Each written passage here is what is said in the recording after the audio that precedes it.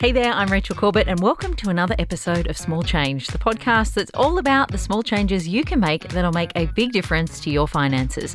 Now, how do you feel when a friend or a family member gives you a little unsolicited advice about what to do with your money? Do you write it all down out of politeness and then calmly walk away knowing that you are very unlikely to ever do any of it? Well, Natasha Janssens has some tips on how to make sure the decisions you're making around your money are your decisions. When it comes to making financial decisions, there are so many options and opinions out there on what we should do. It's easy to get stuck. Should I buy a house now or invest? Or should I boost my super instead? So here's 4 simple things that you can do to help you filter out that noise. Step number 1, identify your values. So forget about what everybody else thinks. What is most important to you? Does owning a home give you peace of mind?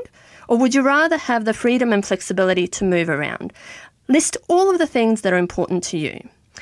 Step number 2, list your goals. Whether it's to go on a big trip overseas, buy a car, or start your own business, write down all of the things that you would like to accomplish.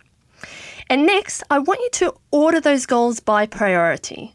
So you may not be able to do everything at once. Which of those goals is most important for you to achieve? And then I want you to put a dollar value next to each of those goals and break it down into a weekly figure. So if you want to save a certain amount in 5 years' time, break that down into how much you need to save today. And from there, it's really easy. Take that amount and set it aside in your bank account and put it towards that goal.